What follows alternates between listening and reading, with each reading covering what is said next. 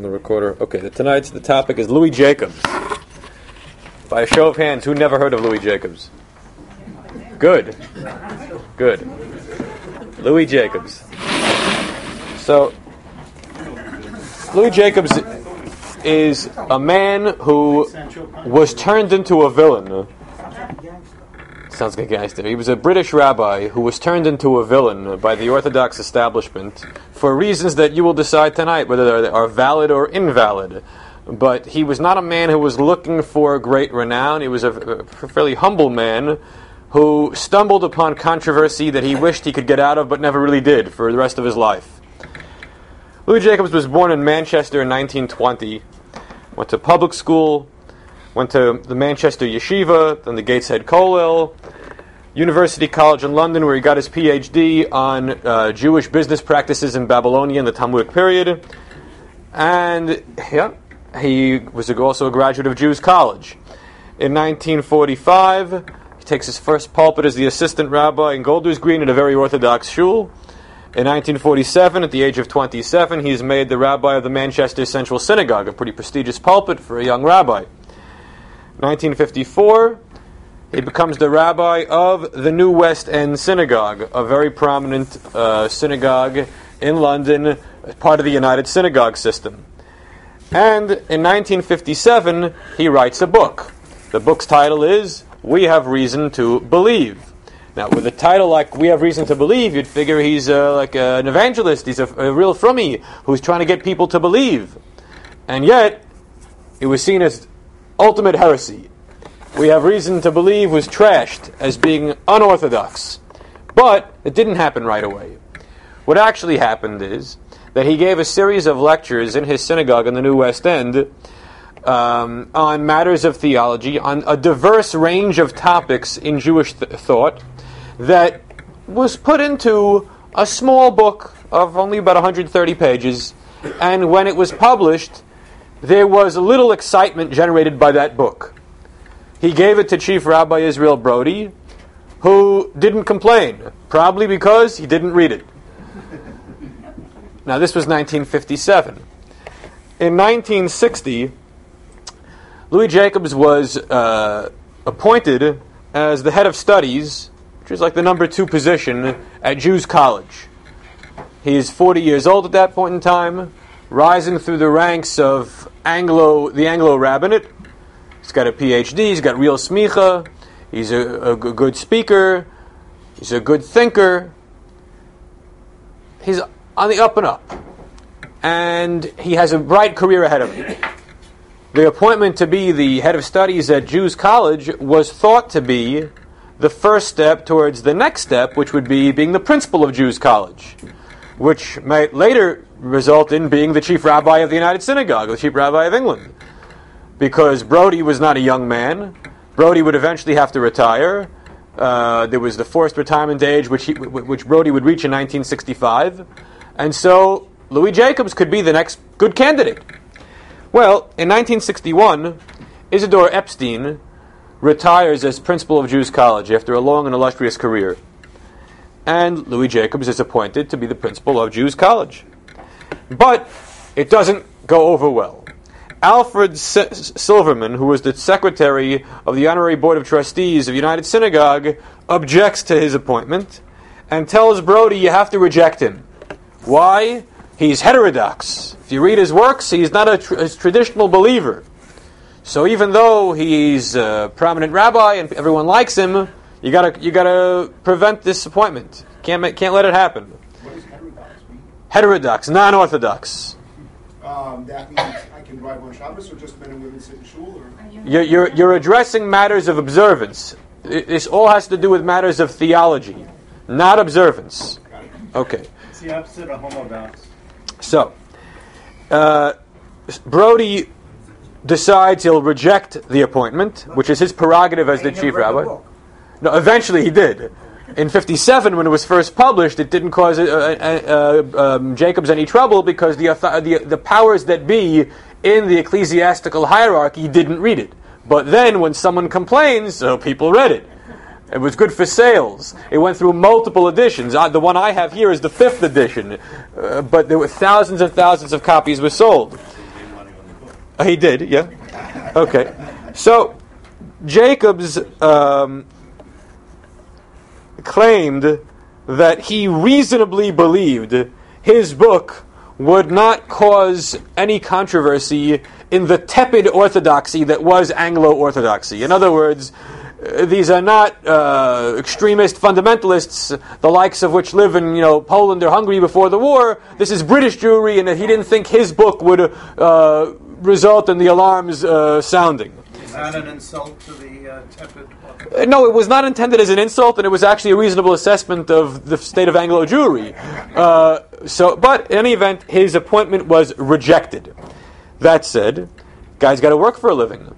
So in 1964, the New West End Synagogue, who had a new rabbi in between, because Jacobs had left to go to Jews College, that rabbi left to go to America.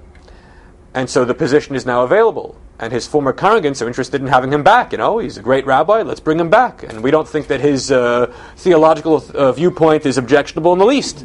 So the problem is that all appointments for the clergy in the United Synagogue House of Worship have to be approved by the chief rabbi. You have to get a certificate of approval. Well, Louis Jacobs had a certificate of approval when he served in Manchester and when he was first appointed to the New West End. So the question is his old driver's license good in the current climate? And the answer is no. You have to get a new one. And what's Brody going to do? He's going to reject him again. So a man couldn't serve in his own shul that he had previously been the rabbi of for 5 years because the authorities say he is now not a true thinker, a true Orthodox believer. Brody alone in this rejection? Okay, so what happened? Brody offended the president of the United Synagogue, Mr. Montague, who was from the old prestigious British Jewish families. So Montague resigned, and most of the board members of the United Synagogue resigned in a fit of protest. What ended up happening is that Sir Isaac Wolfson took on the role of president of the United Synagogue, and he was in favor of keeping Louis Jacobs out. And so he was aligned with Brody on the harsh position of keeping anyone who's not towing the Orthodox line out of the United Synagogue. Is he the one who built the Heichel Shlomo? I think that's the same Wolfson, yeah. Marks and Spencer's. Huh? Marks and Spencer's, right? Yeah. Was your own politics and theology? Well, there's plenty of theology. We're going to spend most of tonight's session examining what did Louis Jacobs actually write and what was objectionable or good about his writings. Okay, so Jacobs is now without work, but his congregants are also without a rabbi that they like. So what do you do when you have a rabbi who needs work and congregants who like a free agent rabbi? Start a new shul. Okay, so they got lucky. It just so happened that the St. John's Wood Synagogue, one of the most prestigious synagogues in England, was in the process of moving from one location to another a mile down the road. And so the old building was up for sale. And unbeknownst to the leadership of the St. John Wood Synagogue, the purchasers of the building had every intention of using it for a Jewish house of worship and making Louis Jacobs their rabbi. Sometimes that happens where you have someone who buys the property without telling the sellers what the real intention is. So the New London Synagogue was established as, in effect, a quasi-Orthodox synagogue, not under the auspices of the chief rabbi of the United Synagogue, and at a wonderful location, a good building, with Louis Jacobs as the rabbi, where he would remain until he retired in 2001. So he would serve for 30-some-odd years in that capacity. Okay. How many members Were did they they have? competition? It became a very large synagogue. So, was there competition? Yeah. Was there any problems that he wasn't affiliated? Example, recognizing marriages and everything? Okay, so eventually the Masorti movement, which develops out of the New London Synagogue, and today I believe has 7 congregations in England, does have the right to officiate solemnized marriages because they are recognized as a Jewish institution, even though they're not an Orthodox one. Then again, neither were the Reformers, but Hertz also had to concede to the Reformers that they were a Jewish institution and could solemnize marriages. Okay. That synagogue began as an orthoprax synagogue. Orthoprax meaning following the same ritual patterns of separate seating and the traditional prayer book as would any Orthodox synagogue. It's just that the clergy is free to speak their mind in ways that would be inappropriate in an Orthodox setting. Eventually, it would morph into what is the British equivalent of conservative Judaism, but that would be a few decades down the road. And even then, it would be much more traditional than the United Synagogue of Conservative Judaism is today, more along the lines of what it was 50, 60 years ago. Okay. Jacobs had a decent relationship after Brody retired with Brody's successor, Chief Rabbi Lord Emanuel Jacobowitz. They got along reasonably well. They were both great intellectuals. But Jacobs did not get along so well with Jacobowitz's successor, who was Chief Rabbi Sachs. And there was an incident in 2003, which was a very ugly incident. Louis Jacobs' granddaughter was getting married. It was the boy Zufruf, and it was a Shabbos before the wedding, and the mishpacha are getting aliyahs to the Torah, and Louis Jacob was denied an aliyah to the Torah by the ruling of Diane Ehrentrau and Chief Rabbi Sachs on the grounds that he is a heretic, that he can't legitimately say the bracha of Asher Baruch Rabbanim V'Kol Minasan Lanu Es Torah So I guess the offer was not in his shul. Well, no. He had already retired, and it was in one of the United Synagogue houses of worship. And Sachs was not invited to the Kiddush. I don't know who sponsored the Kiddush. So this goes to show you that a controversy that began with a book written in 1957 and boiled over in 1961 with the appointment to Jews College, and 1964 with the New West End Synagogue, is still festering 40 years later in 2003, denying an old man an aliyah. Machlokas Hashem Shemaim Sofa Leiskayim. Yeah. Okay. Now, during the They have tolerance. They don't have tolerance. I guess not. Now, during the time that he was in the New London Synagogue, he also taught in Lancaster University, and he taught at Leo Beck College, which is the equivalent of Jews College for the non-Orthodox, for the Reform, the Liberals, and the Masorti, for the training of rabbis. So he had a nice career in the pulpit and in the academy, but he was never the chief rabbi people thought he would end up being. And in the words of some, he was the greatest chief rabbi British Jewry never had. So, during the height of the controversy, it was being recorded and commented upon in the Jewish Chronicle, which was the leading Jewish newspaper in England. And the Jewish Chronicle's publisher had a soft spot in his heart for Louis Jacobs, and so the editorial page was sympathetic to the plight of the man who was being persecuted for his so-called heresy. But it wasn't just the Jewish media that was covering the story. Even the Times and the BBC, the mainstream British media outlets, were following the story because it was interesting. Here, the Jews are excommunicating their own pope. That's what the headlines would say. In 2006, it was the 350th anniversary of British Jewry, the restored British Jewry after Cromwell. And surveys were done as to who was the greatest British Jew of all time. And almost every survey taken had Louis Jacobs at the top. So it goes to show you that those who were his adversaries, political adversaries and theological opponents, did not convince the masses that this man was bad for Judaism. No, he was far from it. at the time. He was 86 and he died that year. Okay. Him personally, he was from type. He was Orthodox. He was a very observant man. Very, very observant man. So let's now take a look at what did he actually write that got him so into trouble with We Have Reason to Believe. Okay. So there are about 10 topics covered in the book. And they're not necessarily related to each other. Most of them relate to theology, but some are just general Jewish thought. The first topic is, what is meant by God? And he takes on Mordechai Kaplan. So bear in mind, this book is being written not for the sake of causing trouble.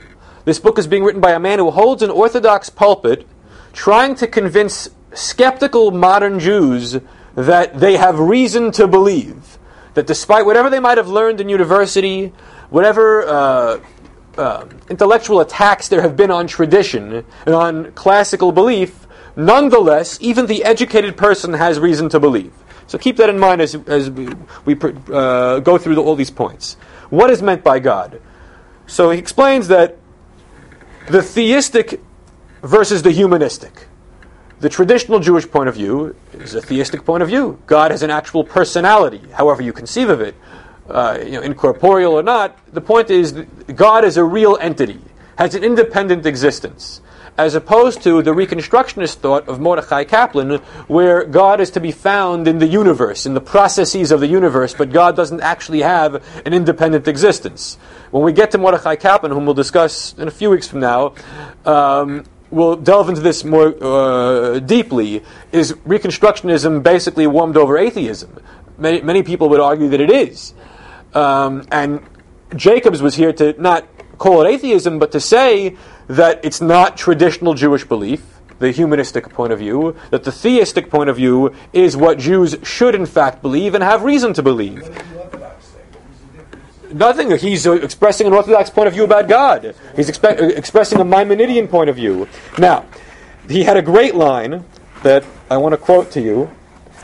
The Reform in America and in Germany were radical in the sense that they abolished the practical observance of many mitzvot, of ritual laws. All right, no kosher, no Shabbos to any significant extent. Nobody's putting tefillin in a Reform shul, but they believe in God. Whereas the Reconstructionists, along the lines of Kaplan, favored the retention of many ceremonial rituals, but jettisoned almost completely the idea of God. And so he said, while classical Reform was eating treif and thinking kosher, the Reconstructionists were eating kosher and thinking treif. It's one of the great lines of all time. And he's absolutely right on target. So here he is presenting a traditional point of view about belief. Did they have Reconstructionists in the United Kingdom? No.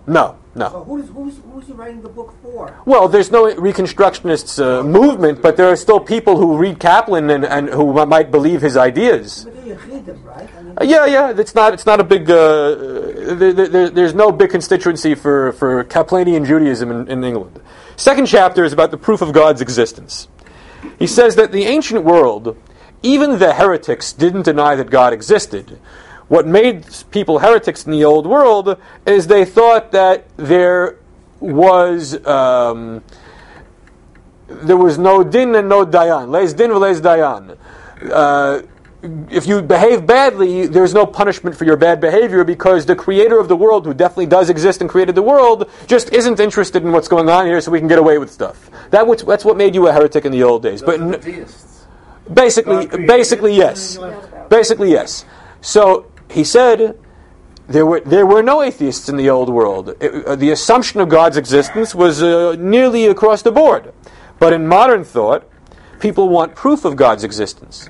And the ontological proof and the teleological proof, all the various proofs of God's existence have all been weakened, if not refuted, by modern philosophy. But he said that they haven't been entirely refuted. They've simply been weakened. And the cumulative effect of all the various weakened proofs put together result in not proof of God's existence, but a reasonable person could have conviction that God does exist. What he's basically saying is we don't need absolute scientific, black and white proof of God. We simply need to have good enough convincing evidence to make ourselves into believers. Isn't that faith? Right, that's what he's arguing. There's an element of faith in this. We're not going to be able to prove absolutely, so you're going to have to take a certain leap that is not a big leap, but is something of a leap. Yeah. I would imagine that writing this not so many years after the Holocaust, it was a very, robust issue. Right, for plenty of people who were questioning, and there were plenty of Holocaust survivors who made their way to England by the 1950s. And yeah, there are those who are living intensely Jewish lives because they never gave up the piety of their youth, but in the back of their minds, they're wondering what's really going on upstairs. Okay, now the third topic is religious faith an illusion? taking on Freud. Freud, who would argue that people believe just because they want to convince themselves of some greater truth, but it's really all a falsehood. So he says that Freud's dismissive attitude is unwarranted. And the strongest proof of God's existence and that religious faith is not an illusion is the survival of the Jewish people. Which is an argument that some have made over the years, that the continued, the long-term existence of Am Yisrael as a persecuted people, despite the persecution or continued survival, is a way of if not proof, evidence of there being a God. Then he goes on to the problem of pain. Basically the problem of theodicy, but not just theodicy in terms of why do the righteous die or the wicked have it good. The problem of pain, why is there suffering among the Holocaust generation? Why did our people have to go through such difficulties? And he addresses the Augustinian approach, question of God is either not all good or not omnipotent. And he says he doesn't have a strong answer for this. It's the most challenging question of them all. Even more difficult than God's existence is the issue of how could God be all good and omnipotent, and there be evil and there be pain and suffering in the world? And he was one of the most important points of the whole book is he says you can't be cavalier in giving a simplistic or even a complicated answer. Any attempt to give an answer is to an extent hubris, and so he doesn't really offer one. That's our belief. We can't explain it. We know that. Okay, all right. So, but his point is that he knows others are addressing the topic and offering solutions that might be offensive to some people, and who's to say they're even halfway right? So he says you got to be careful before you offer a solution to that problem. Not that he's denying there is one. He's simply this is not the place to offer it. Like the answer with the Holocaust, we don't know the reason. We can't subscribe. So Yeah. Yeah. Okay. The next piece is what got him in trouble. The Torah and modern criticism. See, up until now, most of what he's written has been within, the bounds of mainstream orthodoxy. We get the Torah and modern criticism. So he says that the Jewish theistic point of view rejects the idea that a human personality was the source of revelation, which is a fancy way of saying that you have to have some belief in God's involvement in our religious heritage. To what extent? Do we say revelation was literal, verbal, a dictation? Well, he'll get to that soon, but you can't claim to be a real theistic believer in the Jewish sense and say that the totality of our library on the shelf there is a human product. If you say that, you're not a traditional believer. Okay, but that said, what do people actually think?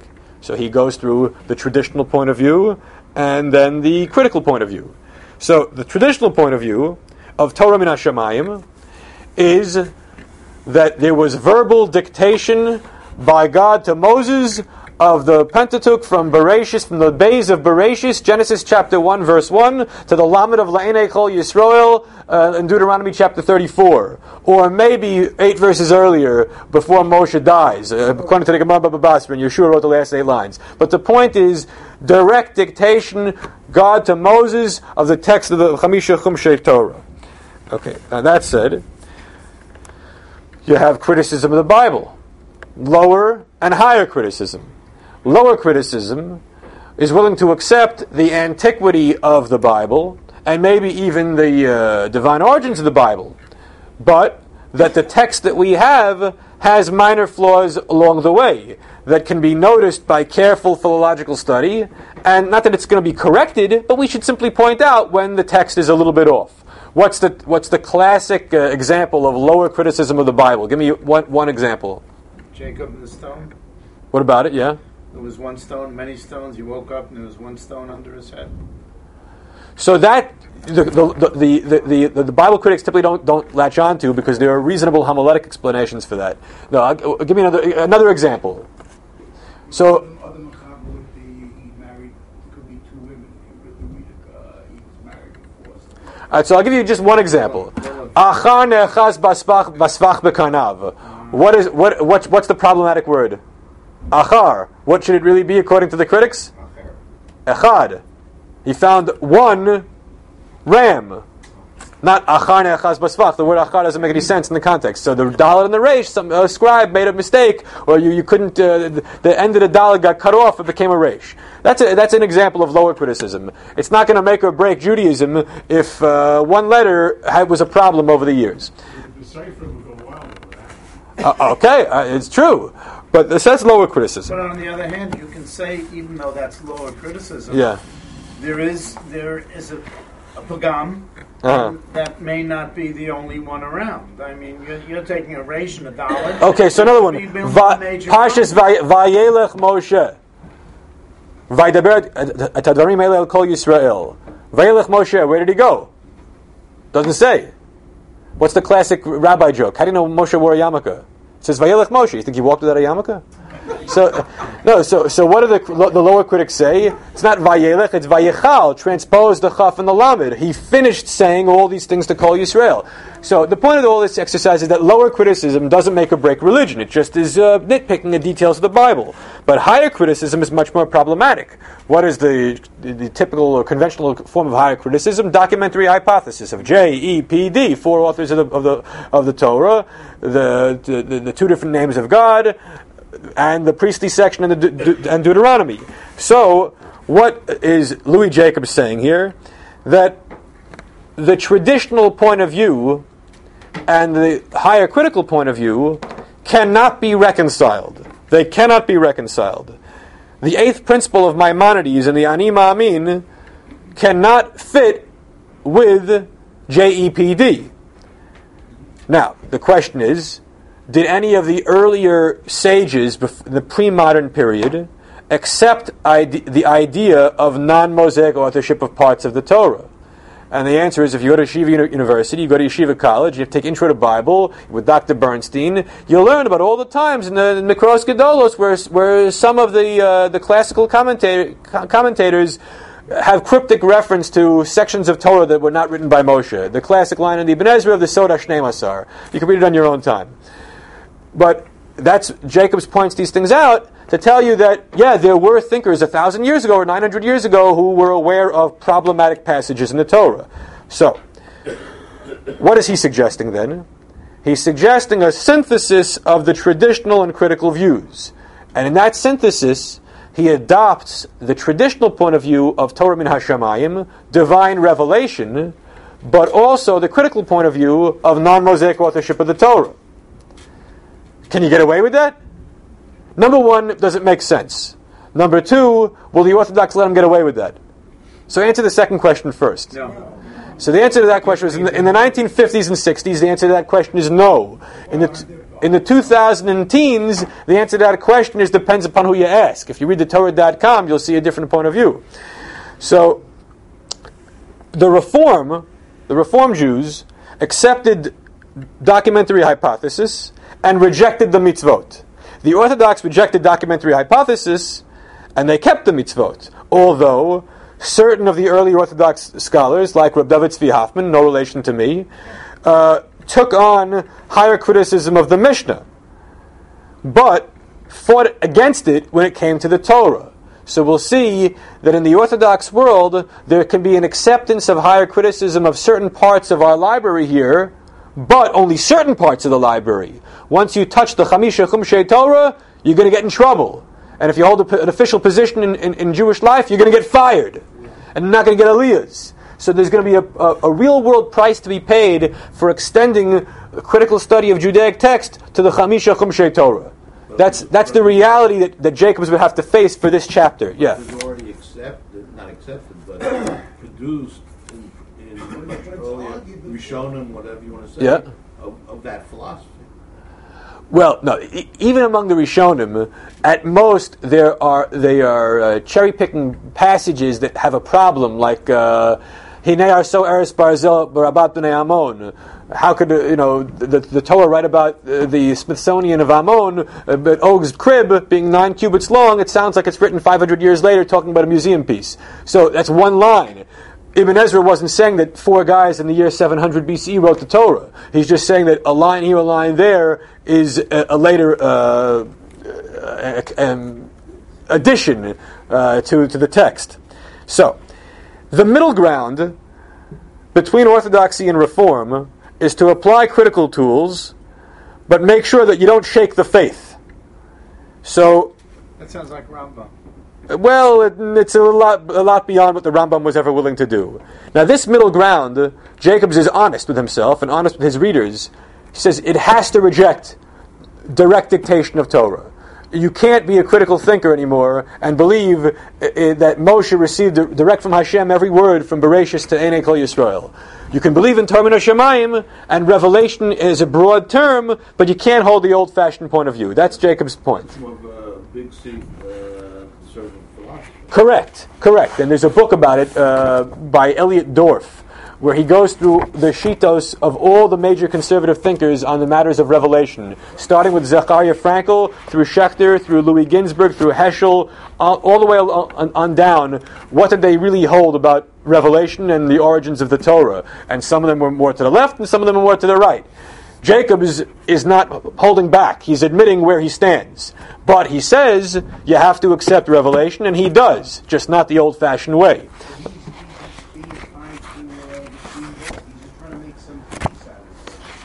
Well, he's looking for a middle ground that he is comfortable with, not for the customers. It's for what he's comfortable with. Now, let me just read. Did Dorff consider Heschel a conservative theologian? Yes. That's wrong. It's to be debated when we discuss Heschel. Yeah. So last week, when we concluded, you talked about the essays that Hertz had written. Yeah. Part of his book. Right. Were any of these topics touched on in any way? Yes, but Hertz was writing 30 years earlier at a time when Hertz thought he could get away with saying that the academic study of the ancient Near East and of the Bible has not in any way shaken the traditional viewpoint of direct revelation and Mosaic authorship. That's in the 1920s and 30s, and Hertz was a more traditional believer than, obviously, was Jacobs. Jacobs, writing in the 1950s, at this point says, I can no longer maintain the viewpoints that appear in the Hertz Chumash. Let me read a passage. Where we differ from orthodoxy is in our reluctance to draw from our belief in the holiness or uniqueness of the Torah and in its character of revelation any conclusions as to its literary genesis and the philological value of the text as it has come down to us. If all of Wellhausen's theories were correct, and the Samaritans really had the better text, our faith would not be shaken in the least. In other words, the lower critics could be right, and the higher critics could be right. And yet, I'm still going to put on tefillin every single morning of my life. That's what he's saying. That the conclusions of the academic study of the Bible in no way change my personal observance or my belief in God. That's what he's saying. Okay. What's being said is what is written in the Torah. Who wrote it? How it was written is really irrelevant. Right. Yeah. Okay. Now, the next question he deals with is biblical difficulties, which I thought was actually one of the more interesting chapters. He says there are two problems that people face with the Bible. One is scientific difficulty. The other is moral difficulty. He says scientific difficulty is not a problem at all. Don't worry about Adam and Eve. Adam and Eve is an allegory, and anybody who's obsessing over it and over how many years ago the world was created is obsessing over nothing. It's not really an issue that needs to be addressed. For example, he gives the issue of the four corners of the earth. The four corners of the earth is an expression, Abba Kanfot Haaretz. But did the Nevi'im believe that the earth was flat? That there really were four corners of the earth? Mm-hmm. Then it would be a cube. So, if the earth is flat, then there really are four corners. But the earth is not flat. So therefore there aren't four corners. But does it really matter? Absolutely not. Why? Because when it says four corners of the earth, what do you know that means? It means the whole earth, the distant lands, from Mongolia to the Greek Isles, okay? To the British Isles. So it's... we use the same expression in our right, so therefore, terminology that is imprecise from a scientific point of view should not bother anyone. And I want to read one passage that I think is very important, that I subscribe to, and I think everyone should.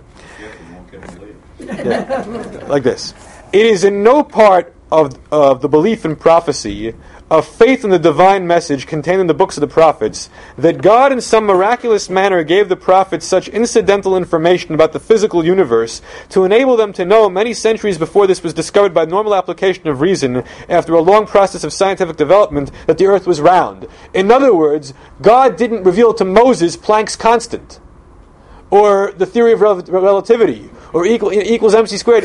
The things that are discovered by science in the 19th and 20th centuries were not known by the Nevi'im. And there's no reason for anyone to have ever thought that those things would have been revealed to the Nevi'im. Therefore, if there are unscientific, incidental details in the prophetic works, don't go berserk over it. It had to be that way. Okay? But yet, the problem is in fundamentalist Jewish world, you have people who think that Moshe Rabbeinu or Eliyahu Hanavi or Rabbi Akiva knew scientific information that we know today, and therefore they massage their explanations, their perush on certain Talmudic passages to try to fit that. You have to believe if Moshe Rabbeinu spent 120 days up in Shemayim, he did something. But he wasn't taking AP physics. But if we also believe in medical drugs, where he didn't see that Klal Yisrael, he sees Eretz Yisrael, he didn't see the future too. He saw matters of religion. Right. Okay. All right. Now, the bigger problem. Jewry was not fundamentalist. Huh? British Jewry was not fundamentalist. No. So on this point, he would have a receptive audience. This might not be so well received, in the old world, and maybe in parts of Gateshead or the Manchester Yeshiva. But for most of Anglo Jewry, this would have been perfectly fine. The bigger challenge is the moral difficulties of the Bible. What happens when you have a passage that is morally distasteful, like, exterminating the 7 Canaanite nations or Amalek? What do you do with that? So here he had an answer that was fairly compelling.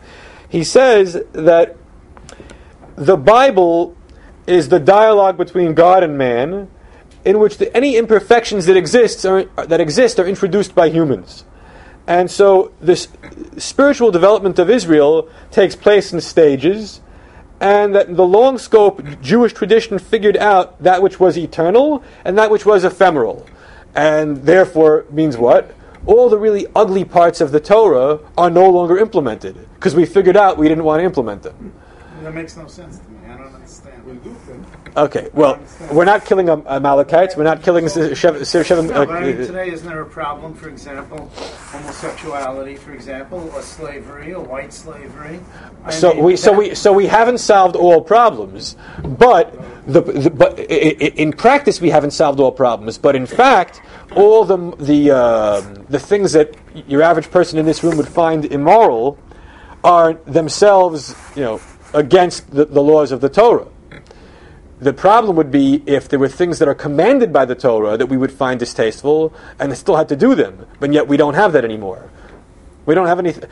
Maybe someone might object to chalitza because they don't like a person spitting at someone else, but basically we're not doing anything anymore that's repugnant. That's his point. Okay. We're not doing it because we don't know who to do it to. That may be the case. That may be the case, but the bottom line is it isn't being done. Oh, like other reasons. Okay. So. Amalek has no hesitation killing God. You're right. Yeah. So I have no hesitation killing God. All right. Now the next piece he talks about is the study and practice of the Torah. The study. So if he was non-traditional in the previous few chapters about Bible difficulties and criticism and Mosaic authorship, he comes back to being a real frummy in this chapter. He explains that the critical methods of study are needed, but we need to use those methods not simply because we're interested from an academic point of view in Semitic topics, the Hebrew Bible, the Old Testament, or even the Talmud, but rather because we're looking for religious truth. And here he's attacking his colleagues in academia, the Gershom Shaloms of the world, or the others who make a career out of studying what's on the shelf, but yet are themselves personally divorced from Judaism. But that's not the point. The point is we read the books to have religious life. Okay. Then he says something that I think the non-traditional believers need to hear. sometimes, in the critical study of Judaism, you'll find that certain mitzvot had lowly origins, or maybe even quasi-pagan origins. But in the form in which we observe them today, they're much more elevated. They have a very high moral expression. And so he says Judaism should not be judged by the lowly origins of some of our practices, but rather by the beautiful current expression of those practices. So he gives a few examples. Tefillin, mezuzah, Chanukah, and Purim. He says, Tefillin and mezuzah, if you read the Torah, does it actually say you have to wear black boxes on your arm and on your head? No. No.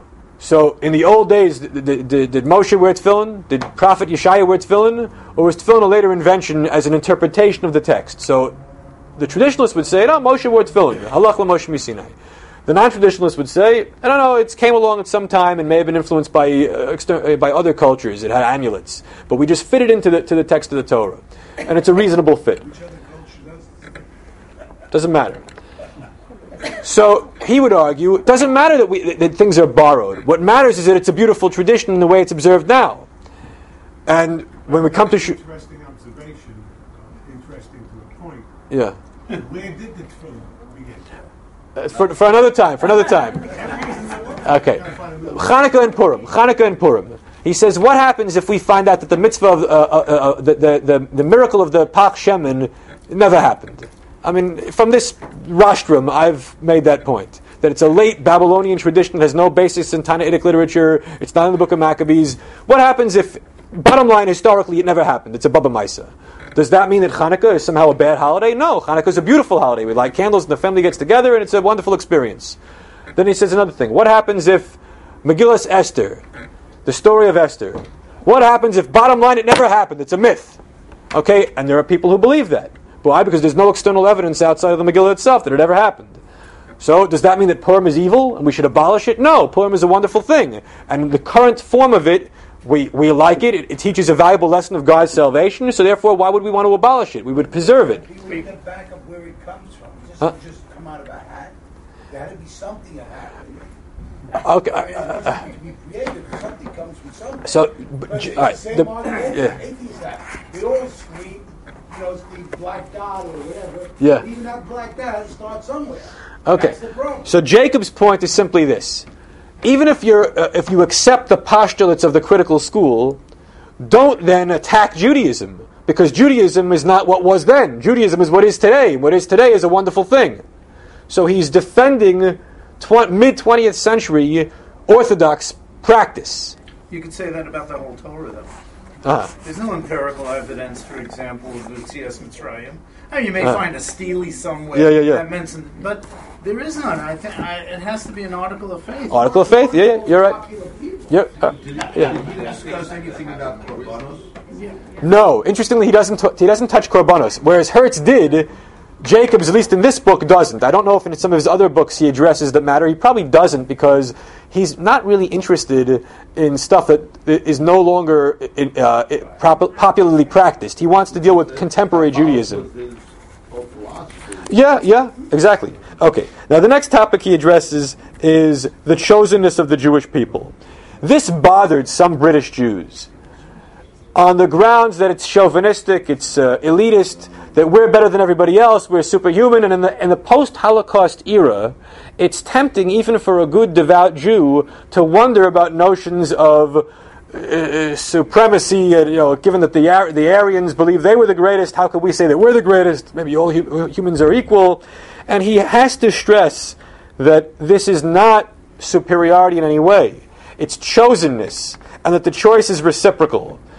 God chose our people, and we chose God. That we're a choosing people, in the words of Israel Zangwill as well. Okay. In the epilogue that he wrote many years later, after the various rounds of the fight of the so-called Jacobs affair had been battled out, he goes through all the criticisms which were leveled against him. He says he was criticized for exposing the reader to too much heresy. Meaning, whatever you want to believe is your business, but if you know too much, or if you're exposed to the points of view of others that are spiritually damaging, then you run the risk of liking those ideas and adopting them for yourself. So, in writing this book, traditional believing Jews who didn't know any better all of a sudden know about Wellhausen, know about lower criticism and higher criticism, and non-Mosaic authorship, all sorts of things that from an Orthodox point of view are troubling or outright heretical. So why expose someone to that if they don't need to know about it? What would Jacobs respond? So he would say that first of all, anyone who's reasonably educated in a Western environment is going to know these things, and there's no point in trying to hide it or brush it under the rug. Moreover, he was convinced that even with all this knowledge, Torah can still be seen as a divine revelation. So he's not bothered in the least by exposing young or even older Jews to these thoughts. Now, for that, on that point, I would disagree with him. I would say if you want people to be kept in the dark on matters of the academic study of Judaism, you can do that, and it happens to this very day in many parts of the Orthodox world, including even in the modern Orthodox world. You ask a typical day school kid in 11th, 12th grade, tell me something about Julius Wellhausen, or about the views of Yecheskel Kaufman on the origins of the Jewish religion, or the views of Sholem, or the views of any of the Wissenschaft scholars of the last 200 years. They don't know what you're talking about.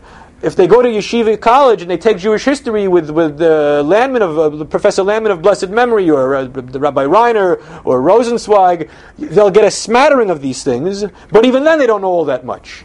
So it's very, very possible to keep people with the Orthodox blind faith indefinitely. Now, in the age of the internet, it's not so true, because today there are Hasidim, there are thousands of Hasidim who are closet maskilim, who read certain academic websites, and they don't tell their spouses or their children that they have changed from the conventional theology, but they exist. It's no good for the shidduch, and for that reason, I've spoken to people who hide their true beliefs that they have recently adopted because they don't want their daughters to have problems getting married. When you say these beliefs, how do these people live with themselves with this? They go to work every day. Yeah, they go to work every day. They don't. No, I'm being very, very. So some people. This will ultimately pop out. Some people have left traditional practice in the Hasidic and yeshivish world because they have been exposed to the kinds of ideas that appear in this book in more modern form, and it's a real social problem for them because they're attached to their traditional lives and traditional families, and how do they escape it?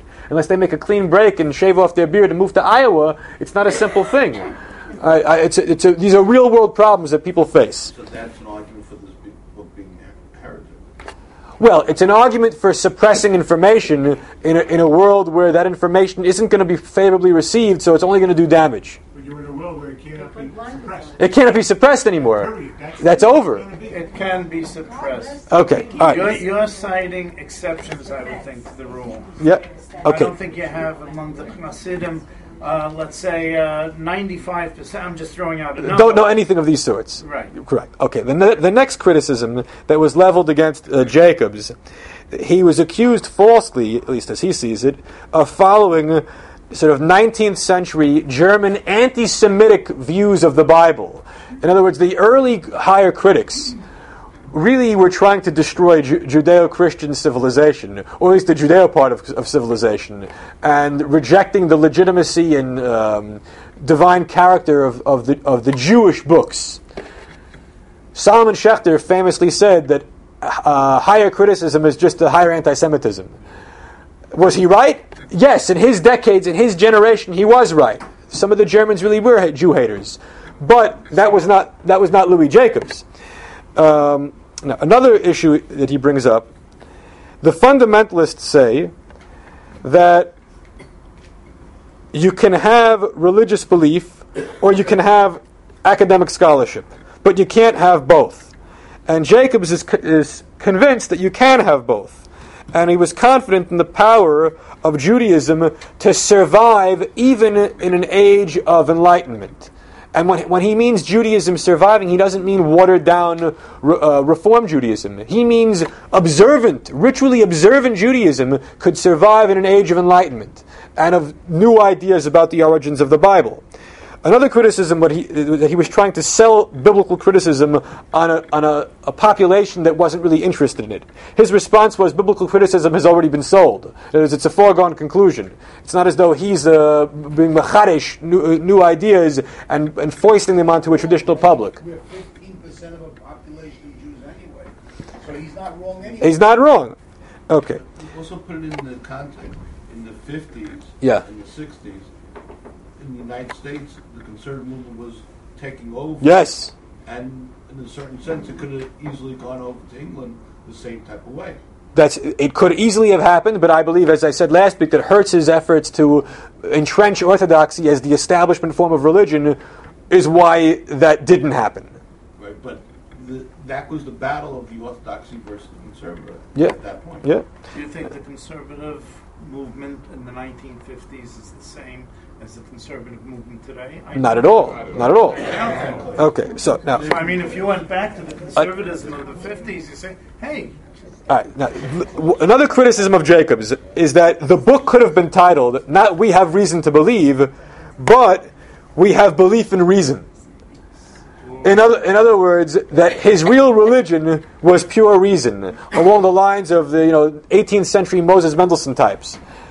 He rejected that as an unfair criticism of the book, that he was not about pure reason. Rather, he was accepting the idea of a leap of faith, that you have to believe in God, you have to believe in divine revelation, a form of Torah min hashamayim, and that not everyone is up to the challenge. Not everyone has the spiritual fortitude to have that leap of faith. But he certainly wasn't relying exclusively on pure reason. Okay.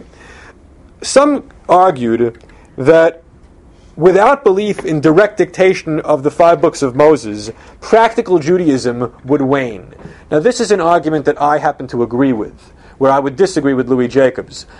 I am firmly convinced that if among a significant population of Jews, the old world belief in direct dictation of the Torah to Moses by God is abandoned, then yes, it will be increasingly difficult to sustain rigorous observance of challenging mitzvot. All right, it's not easy to keep the mitzvot. It's a lot easier to eat treif and not make your house kosher for Pesach and not have to worry about Shabbos observance. All right, it's not schwer zu sein a Yid. And if it's going to be hard to be a Jew, in the religious sense of the word, you're going to want to have as fundamentalist a belief as possible in the reasons why you're observing the mitzvot. Some people, the Yechidei Segula, are able to be extremely pious in their personal behavior without fundamentalist thinking. All right, Louis Finkelstein was an example of that, the former chancellor of JTS. But for the average Joe, the average Jew on the street, without a fundamentalist belief, it isn't such a simple thing to personally observe the mitzvot in their demanding form of the Shulchan Aruch and to pass along that style of observance to children and grandchildren. It simply isn't such an easy thing, and Jacobs was convinced it could be done. I'm not so convinced it can be done. The evidence doesn't bear that out. So take away something that's darais, and you say everything's derabbanan. Meaning, if you take away the literal direct revelation and say that the Bereshis through Devarim is like the books of the Nevi'im and the Ksuvim, it's simply divinely inspired but authored by some guy. So the problem then is the halacha is based upon the minutiae, the exegetical derivation from the text of Bereshis through Devarim. So if the origin of that, the Ur work, the original text, is not from the highest possible source, on what basis are you making legal nuances from the writings of a Ben Adam as opposed to the Ribono Shel Olam? Why would the Torah do the whole thing with Har Sinai, all these things go? Somebody had to be a writer on this side. It makes no sense. Listen, it can make sense. I'm saying that as a religious point of view, from a religious point of view, it's not easy to sustain the devotion without the fundamentalist perspective. Okay, two more points. And here, Jacobs is spot on. It's an unpleasant thing to have to talk about, but he's right on target. He said the Gedolim of his generation were in no position to argue with him. Why? Since they simply don't know the topic. Now, he's right. Most of the Gedolim of the pre-modern era, and when I say pre-modern, I mean like, say, pre-Holocaust era, had no academic training, were not familiar with the facts of Jewish history and issues concerning the origins of the Bible and the historical development of the halakha. It simply was not their topic. They were learning Shas and Poskim in the yeshivas of Eastern and Central Europe, and the academicians in Central and Western Europe and the Americas were learning Judaic studies. And the guys who knew Judaic studies were in a position to answer these kind of questions, but they might not have been traditional believers. And the guys who were the traditional believers didn't know the topic. So who can then answer these questions from a traditional perspective? Someone who combines together vast Talmudic erudition and the academic knowledge. Who had such things? Very few people in the last 100 years. Still the same. Huh? Still the same. To this day, it's... It was just traditional modern Orthodox education through YU and everything. Yeah. Has almost no exposure to this. Some. If they go to, even Bernard Revel Graduate School, which is my alma mater, you learn only a limited extent of this. So you don't have too many people in his generation or even today who have both backgrounds that can deal with this matter in a serious way. You said why? Because most people would go crazy. They couldn't handle it. Yeah, you're right. That's the problem. Yeah. Okay, now the last point for today is that Louis Jacobs rejects the halfway house. The middle ground position that says we'll discuss critical study of Judaic texts for some chronological periods, but not others. So, if you remember from years back, when the first season that we had these lectures, I said that one school of thought was learn everything from a serious academic point of view as far back as the year 586 BCE. What happened in 586 BCE? The destruction of the First Temple. That First Temple is untouchable. Why? It's the prophetic period, and certainly before that, the Mosaic period, the Torah, and the period of the patriarchs, you don't touch it. Why? Because if you touch it, you might uncover things that are unpleasant to the traditional believer. Therefore, leave it alone. Who adopted that point of view? Zechariah Frankel, who was the founder of positive historical Judaism. Others say, no, you can discuss the First Temple period. Why? Because it's not going to hurt Judaism one way or the other if we find that the words of the book of Shmuel, the book of Malachim, are not exactly in accord with the historical record. Who takes that perspective? Heinrich Gretz. And therefore, Heinrich Gretz's massive 6-volume history of the Jews begins with what sentence? On a bright spring morning, the Israelites crossed the Jordan River. Meaning, what's off limits? The Torah, the 40 years in the Midbar, the Avos, creation. You don't touch that, because if you touched it, you might find something that the traditionalists would find offensive. So, Frankel goes as far back as the First Temple. Gretz goes back as far as up to Joshua, but nothing beyond that. What is Louis Jacobs saying? You're playing games if you do that. You have to be willing to cover the entire history of Am Yisrael, every single book of our library, in the same rigorous manner as you would the more modern material. Because if you don't, you're being intellectually dishonest. So, for example, what does YU do? So, in my days in Revel, there was no course in ancient Jewish history. At best, you could study classical Jewish history that began with the Hasmonean period. Why? Because anything before the Hasmonean period is the Tanakh. And if you touch the Tanakh, you're going to get in trouble. So you could study Bible with the Orthodox Bible professors, but you couldn't study Jewish history anything earlier than that. So Jacob says this is a sham. You can't do this. You have to be intellectually honest across the board, come what may. But he was of the belief that traditional practice could be maintained. I am not so convinced. By quoting these guys, I'm regrets, whatever. Yeah. Who are they? Who are we saying? I mean, do I compare Moshe Rabbeinu to Heinrich Gretz? No, but I'm just showing you examples of people who limited their own intellectual activities out of fear of what those intellectual activities might uncover. Anybody could open up a safer and you could have 45 opinions in 1 minute and a half. Yeah. We don't do that. We open up. You have other men in the Holland, and there's no women, but we have a bunch of people. Okay. Yeah, last point for tonight. No, what happened to his kids? Because a lot of times when you have these forward-thinking... I don't know. I don't know what the fate of his children was. The later generations for what? That's usually what happens. Every now and then the reverse is true. Every now and then one child goes off and grows long past and has 10 children and lives in the old city and is a Haredi. But usually you're right that the non-traditional believer who maintains Orthodox practice does not have children or grandchildren of the same vintage. Okay, we'll stop here.